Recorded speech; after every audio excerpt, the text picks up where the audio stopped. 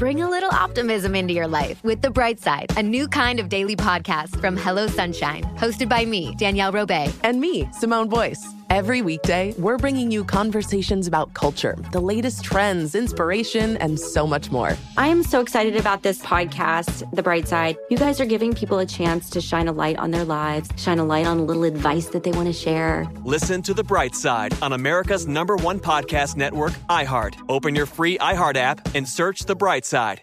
Welcome to Noble Blood, a production of iHeartRadio and Grim and Mild from Aaron Mahnke. Listener discretion advised.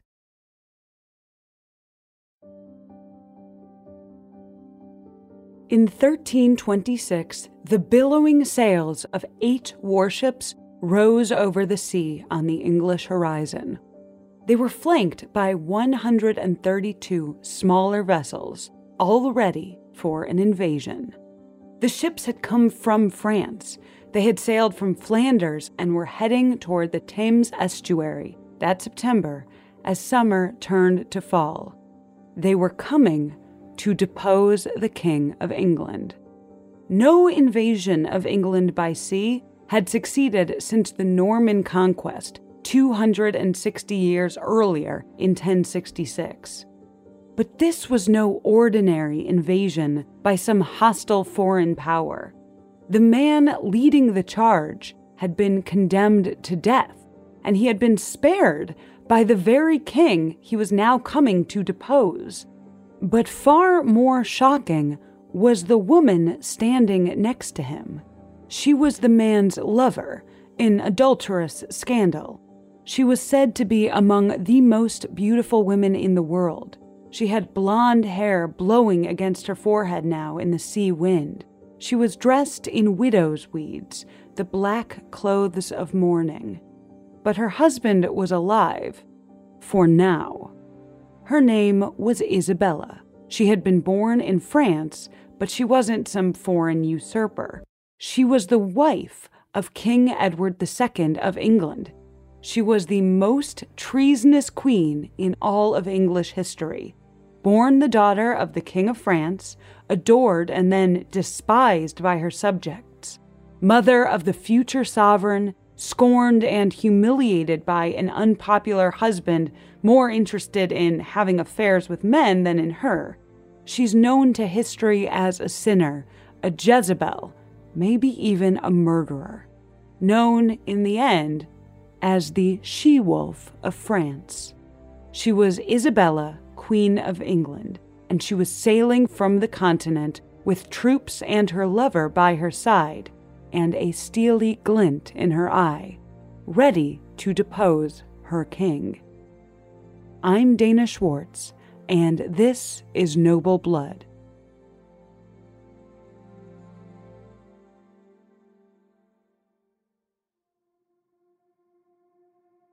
The little girl who would someday overthrow the King of England was born Isabel, Princess of France, around the year 1295. She was the daughter of Philip the Fair, the handsome and fearsome King of France. She was one of 7 children, the only daughter to survive to adulthood. Her father had keen political designs for each of his children's marriages, which this podcast actually covered in our episode on the Tordinel affair. Suffice to say that in 1303, at only 7 years old, as a prized princess, Isabella was betrothed to then Prince Edward of England, who was 19. At the betrothal ceremony, Isabella made herself as tall as she could in front of an archbishop who was Edward's proxy.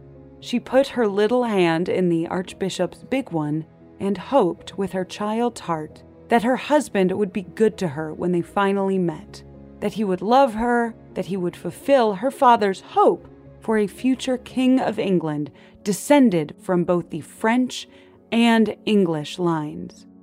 But she must have noticed that her future husband never sent her any gifts across the English Channel, nor any letters. Even as a child, she may have wondered why not. 5 years later, she would find out. On January 25th, 1308, 12-year-old Isabella formally married Edward, who was by then King of England. Despite the mismatch in age, Edward was a handsome groom. Isabella biographer Alison Weir describes the 6-foot-tall Edward like a dang Disney prince for Isabella. Quote, "He was well-proportioned and had curly, fair, shoulder-length hair, with a mustache and beard. He was also well-spoken. His mother tongue was Norman French, and articulate, and he dressed elegantly, even lavishly." End quote. One limitation of histories this old is we have very little insight into Isabella's thoughts around this time. Even the biographies and articles about her are frequently about her husband, which leaves a blank space in our understanding. The fact is that Isabella was 12 years old at her wedding to a man twice her age. Both Isabella's mother and her new husband's mother had been married by age 11. 12 was the youngest age at which the church permitted sex between husband and wife. Historians generally believe that Isabella and Edward didn't consummate the marriage on their wedding night. I can imagine a young Isabella who was grateful for this reprieve. Maybe she felt like a child thrown into a stranger's bed, albeit a bed that she had been preparing for since youth. Maybe she viewed her new husband's restraint as chivalrous or loving. But that wasn't all it was. This podcast has covered the story of Edward II and his affair with the love of his life, his boyhood courtier, Piers Gaveston. The fact that he's the tragic hero of one episode of this podcast and a side character in this one is just more proof that history can be told from many angles. Love for one person is heartache for another. The difference between comedy and tragedy is often just a matter of who your main character is. When Isabella arrived in England after the wedding, her husband greeted Gaveston with a degree of enthusiasm that shocked Isabella's relatives. Isabella had to watch as Gaveston wore jewels that were part of her dowry, and he wore purple to the coronation, the color of royalty, as though he were the true spouse of Edward, being elevated to the throne. For Isabella, it was embarrassing. She told her father that she was, quote, "the most wretched of wives." She received no money from her husband. She was miserable. She wasn't the only one. The English barons all wanted the king's favorite, Gaveston, gone, and they got their way in 1308. 6 months after Isabella arrived in England, Gaveston was banished from the country. With Gaveston gone, Isabella's husband warmed to her. He started giving her lands and money. Wherever he traveled, she went with him. She may have felt like any girl who has a crush on a guy who has a crush on someone else. It hurts, yes, but maybe his affections can be turned. But then Edward brought Gaveston back. Everybody likes a catfight. Sensationalized history would have us believe that Isabella hated Gaveston to the end. Isabella was probably pained to see the return of her competition. But she was quite a bit older now, with some relationship of her own with the king, and she reached some equilibrium with Gaveston. It's worth noting that everyone in this saga, from Gaveston to the lovers of both king and queen that I'll mention later in this episode, was married to a member of the opposite sex and had children of their own. Once Gaveston came back, Isabella was kind to his pregnant wife. She spent time with Gaveston. She may have even found him kind of amusing. But if Isabella mellowed somewhat toward Gaveston, the English court as a whole did not. They wanted him gone for good. Violently, if need be. As violence mounted around them in 1311 and 12, Isabella told her husband that she was pregnant, probably hoping that with that news, Edward would prioritize her protection. He didn't. He left her at Newcastle while he protected Gaveston instead. Some piece of her must have learned, no matter how good her relationship with Edward seemed, she would never really come first. Gaveston would be brutally executed on June 19, 1312. The details of that brutality belong to Edward's story, covered in another episode. This is Isabella's story, and here it's more interesting to imagine her reunion with her grieving husband in the aftermath. I wonder if she felt a victor's gladness at being the only remaining competitor for her husband's heart, or a wife's sorrow for her husband's grief. Or maybe she felt the empathy of the fellow unlucky in love. Either way, 5 months later, at age 17, Isabella gave birth to the heir to the throne, another Edward. She went on to have 3 more children with the king, and whether there was any love in the act of conception or purely dynastic duty was a secret that died with their history. What's certain is that once Gaveston was out of the picture for good, there was at least mutual respect between Isabella and her husband.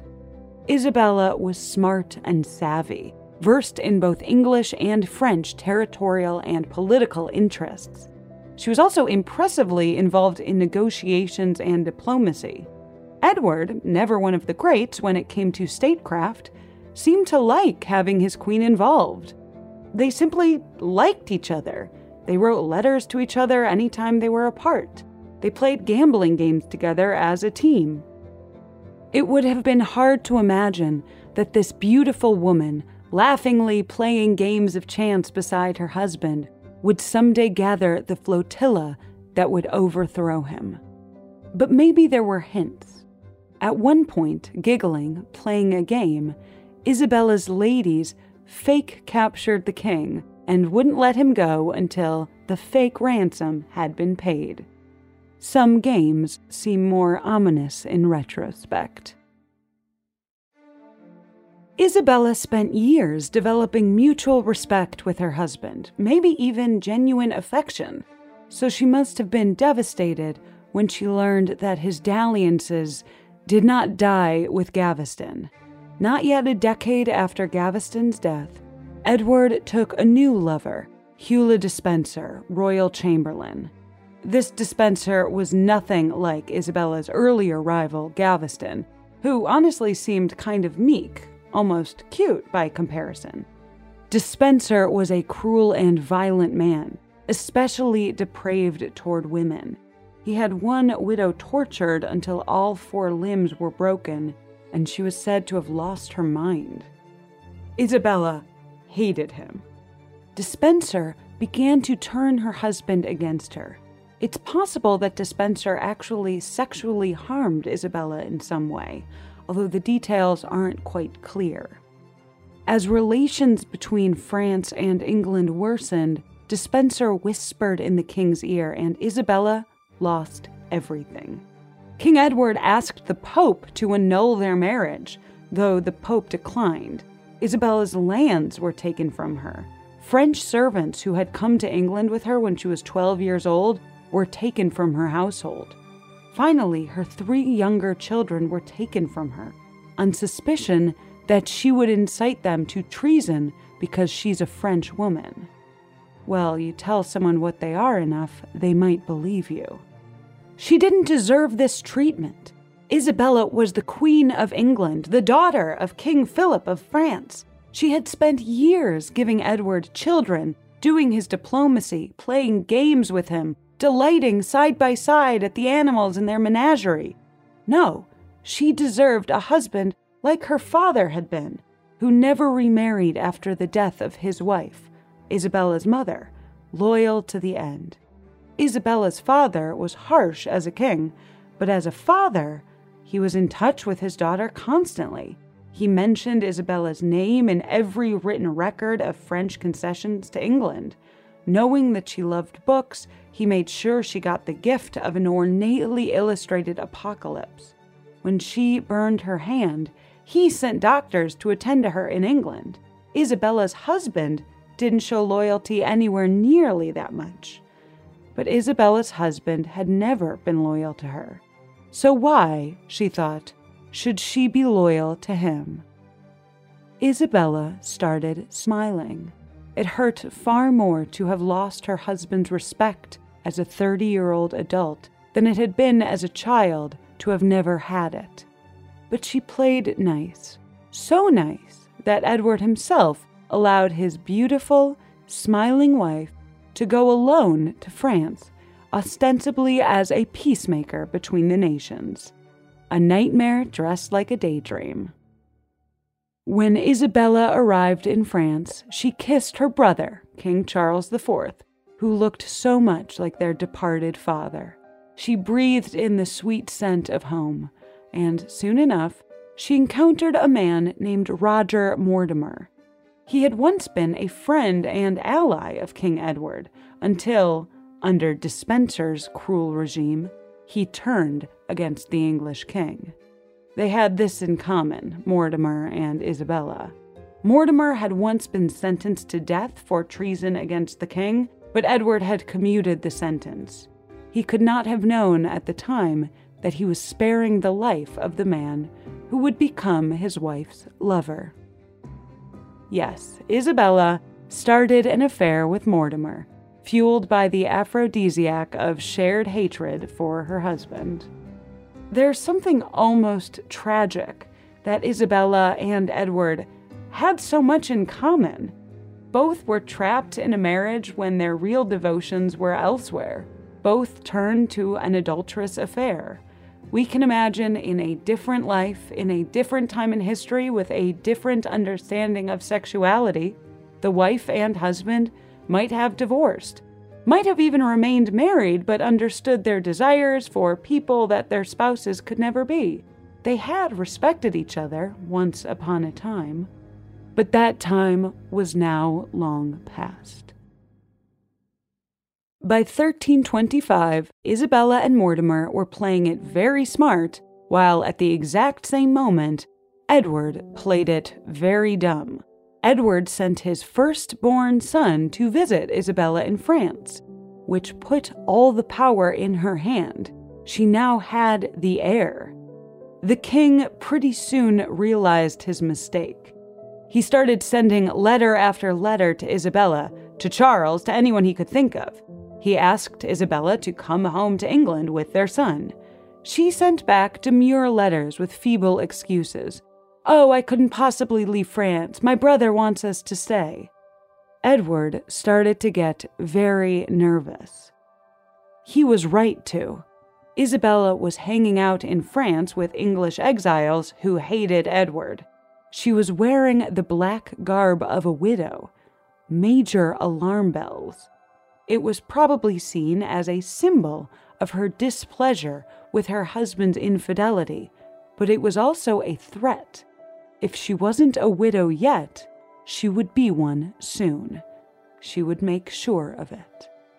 Edward kept asking Isabella to return with their son, and Isabella kept defying him. It became like a game of keep-away. Finally, she made it plain. She would not return to England except upon, quote, the destruction of Hugh.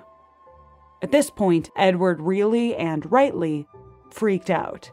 On December 1st, 1325, his bishops wrote to Isabella, quote, "The whole country is disturbed by the answers which you have lately sent to our Lord King, and because you delay your return out of hatred for Hugh le Despenser, we warn you as a daughter to return to our Lord King, your husband." It's striking that Edward's bishops wrote from the perspective of a father figure to this woman whose father had actually helped her in her life. Isabella knew whose daughter she really was. So she and Mortimer drew up plans. They would invade England by sea. At the time, it had been 200 years since the last successful sea invasion. Far, but not so far outside living history that it couldn't be done again. They gathered their 8 warships and 132 support vessels. Together, they set sail.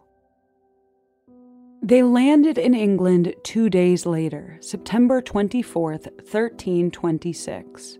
As far as invasions go, it was a shockingly easy and bloodless one. As had happened with Gaveston, Isabella's hatred of Despenser matched the public sentiment. Under Despenser's influence, Edward had become a tyrant. The people were on her side. Isabella and Mortimer captured Cambridge, then Oxford. Militias that were called in defense of the king instead defected to the side of the invaders.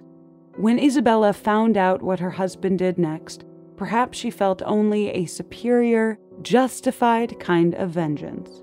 Perhaps she felt a twinge of sorrow at how predictable her husband was, how well she knew his heart, how much she had changed while he had not. As his reign collapsed around him, Edward left with Despenser, just as he had with Gaveston years before, when she'd been left alone and pregnant with their son. Isabella's husband had never been a great tactician. His actions gave her the chance to claim that he had abandoned his people, given up his throne. No one was willing to fight for him. The will of the nation was with Isabella. Despenser was captured and brutally executed. He was hanged, castrated, and burned. Edward II was kept under guard in Berkeley Castle. On January 25, 1327, Edward III was proclaimed King of England. As he was only 14, not yet of age, someone else would have to rule as regent in his stead. Well, one woman was up to the task. Queen Isabella had invaded. With popular support, she had deposed her husband. She, essentially, took the crown.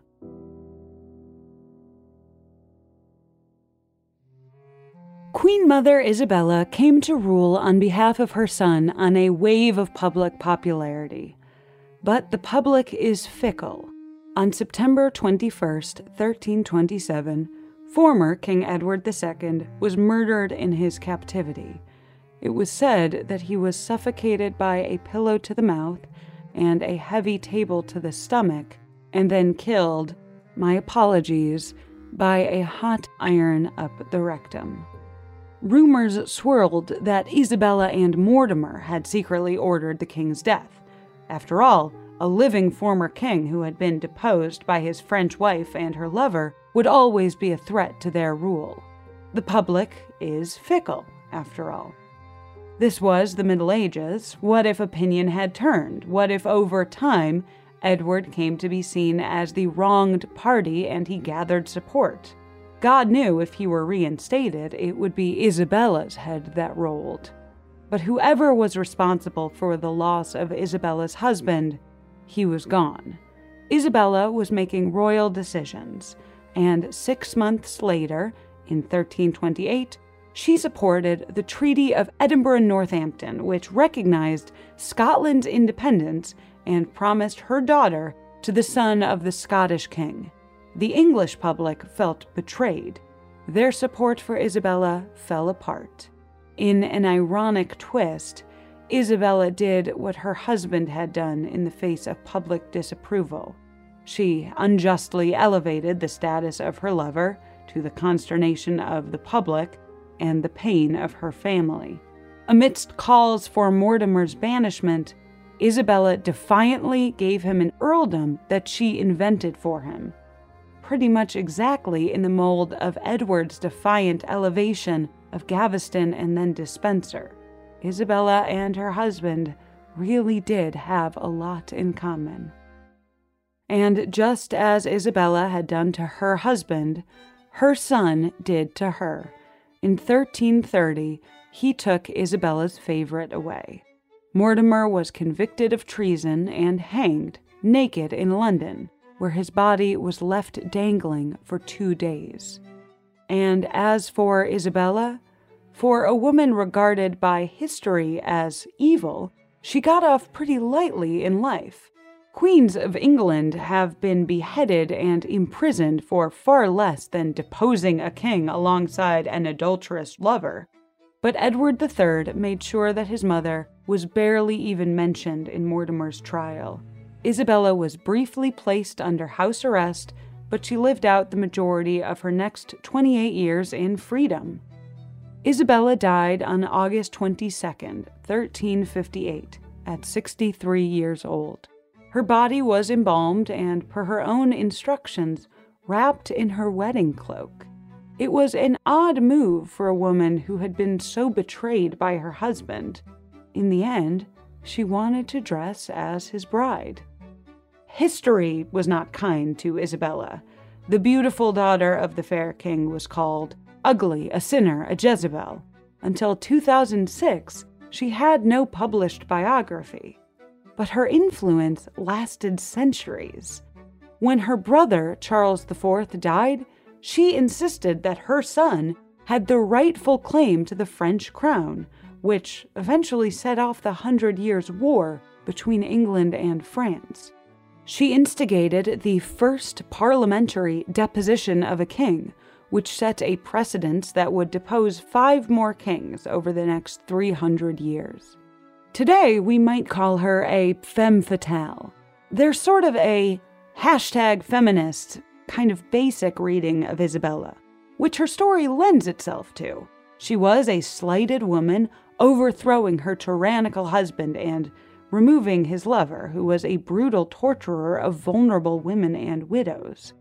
But the Middle Ages don't really lend themselves to girl bosses.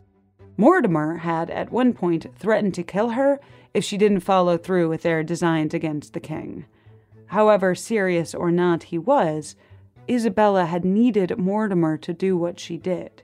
The role of women was constricted in the 14th century, and while Isabella acted fiercely, audaciously, bravely, she still had to rely on a man in order to do it. In 1591, Shakespeare would coin the term she-wolf of France to describe Henry IV's wife, Margaret of Anjou. Centuries later, in 1757, the English poet Thomas Gray applied the term to Isabella. Quote, "She-wolf of France, with unrelenting fangs, that tearst the bowels of thy mangled mate." The name stuck. Isabella became known to history as the she-wolf of France. The imagery is striking, a fanged creature waiting in the woods, the suggestion of sexual predation and indiscretion. There's also the suggestion in the phrase, though Gray didn't mean it, of a pack, of other she-wolves to come after.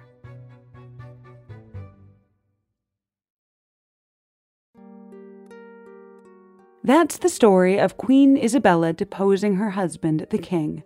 But stick around after a brief sponsor break to find out whether she really was responsible for Edward II's murder.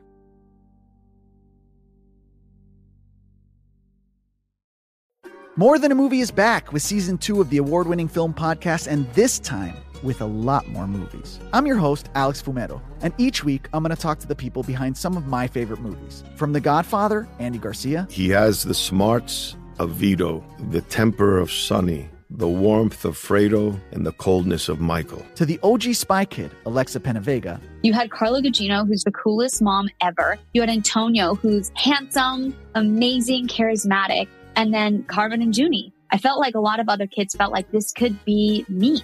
To the legend behind La Bamba, Lou Diamond Phillips. When I walked in, I didn't think I had a shot at Richie because John Stamos' picture was already up on the wall. Every episode will feature interviews with the biggest actors, directors, writers, and producers behind your favorite films and tap into the history of Latinos in film. Listen to More Than a Movie as part of the My Cultura Podcast Network, available on the iHeartRadio app, Apple Podcasts, or wherever you get your podcasts. More Than a Movie is back with Season 2 of the award-winning film podcast, and this time with a lot more movies. I'm your host, Alex Fumero, and each week I'm going to talk to the people behind some of my favorite movies. From The Godfather, Andy Garcia. He has the smarts of Vito, the temper of Sonny, the warmth of Fredo, and the coldness of Michael. To the OG Spy Kid, Alexa Penavega. You had Carla Gugino, who's the coolest mom ever. You had Antonio, who's handsome, amazing, charismatic. And then Carmen and Junie. I felt like a lot of other kids felt like this could be me. To the legend behind La Bamba, Lou Diamond Phillips. When I walked in, I didn't think I had a shot at Richie because John Stamos' picture was already up on the wall. Every episode will feature interviews with the biggest actors, directors, writers, and producers behind your favorite films and tap into the history of Latinos in film. Listen to More Than a Movie as part of the My Cultura Podcast Network, available on the iHeartRadio app, Apple Podcasts, or wherever you get your podcasts. While many sources, including this very podcast, have speculated that Isabella and her lover, Mortimer, were behind the murder of the deposed King Edward II, not all historians agree. Another story goes that Isabella had nothing to do with the death of her husband. According to that story, Edward escaped his captors in 1326, and a doppelganger was buried in his place. Eventually, he even reunited with his son, Edward III, in disguise as a humble, unsuspecting Welshman, William the Welshman. It sounds like a merry children's book character, but it has an outside chance of being true. In this version of events, Isabella knew, or had reason to suspect, that her husband was alive. It gave her peace to know she was not his murderer, enough peace that she felt comfortable wrapping herself in their wedding cloak after her death, her conscience free.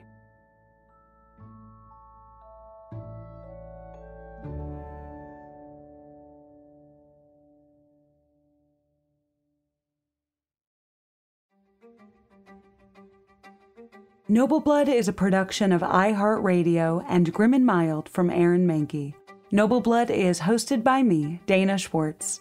Additional writing and researching done by Hannah Johnston, Hannah Zwick, Mira Hayward, Courtney Sender, and Lori Goodman.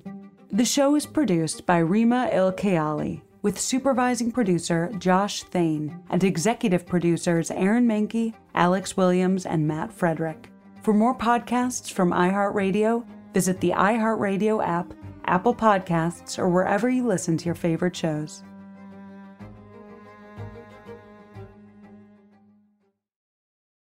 Bring a little optimism into your life with The Bright Side, a new kind of daily podcast from Hello Sunshine, hosted by me, Danielle Robay. And me, Simone Boyce. Every weekday, we're bringing you conversations about culture, the latest trends, inspiration, and so much more. I am so excited about this podcast, The Bright Side. You guys are giving people a chance to shine a light on their lives, shine a light on a little advice that they want to share. Listen to The Bright Side on America's #1 podcast network, iHeart. Open your free iHeart app and search The Bright Side.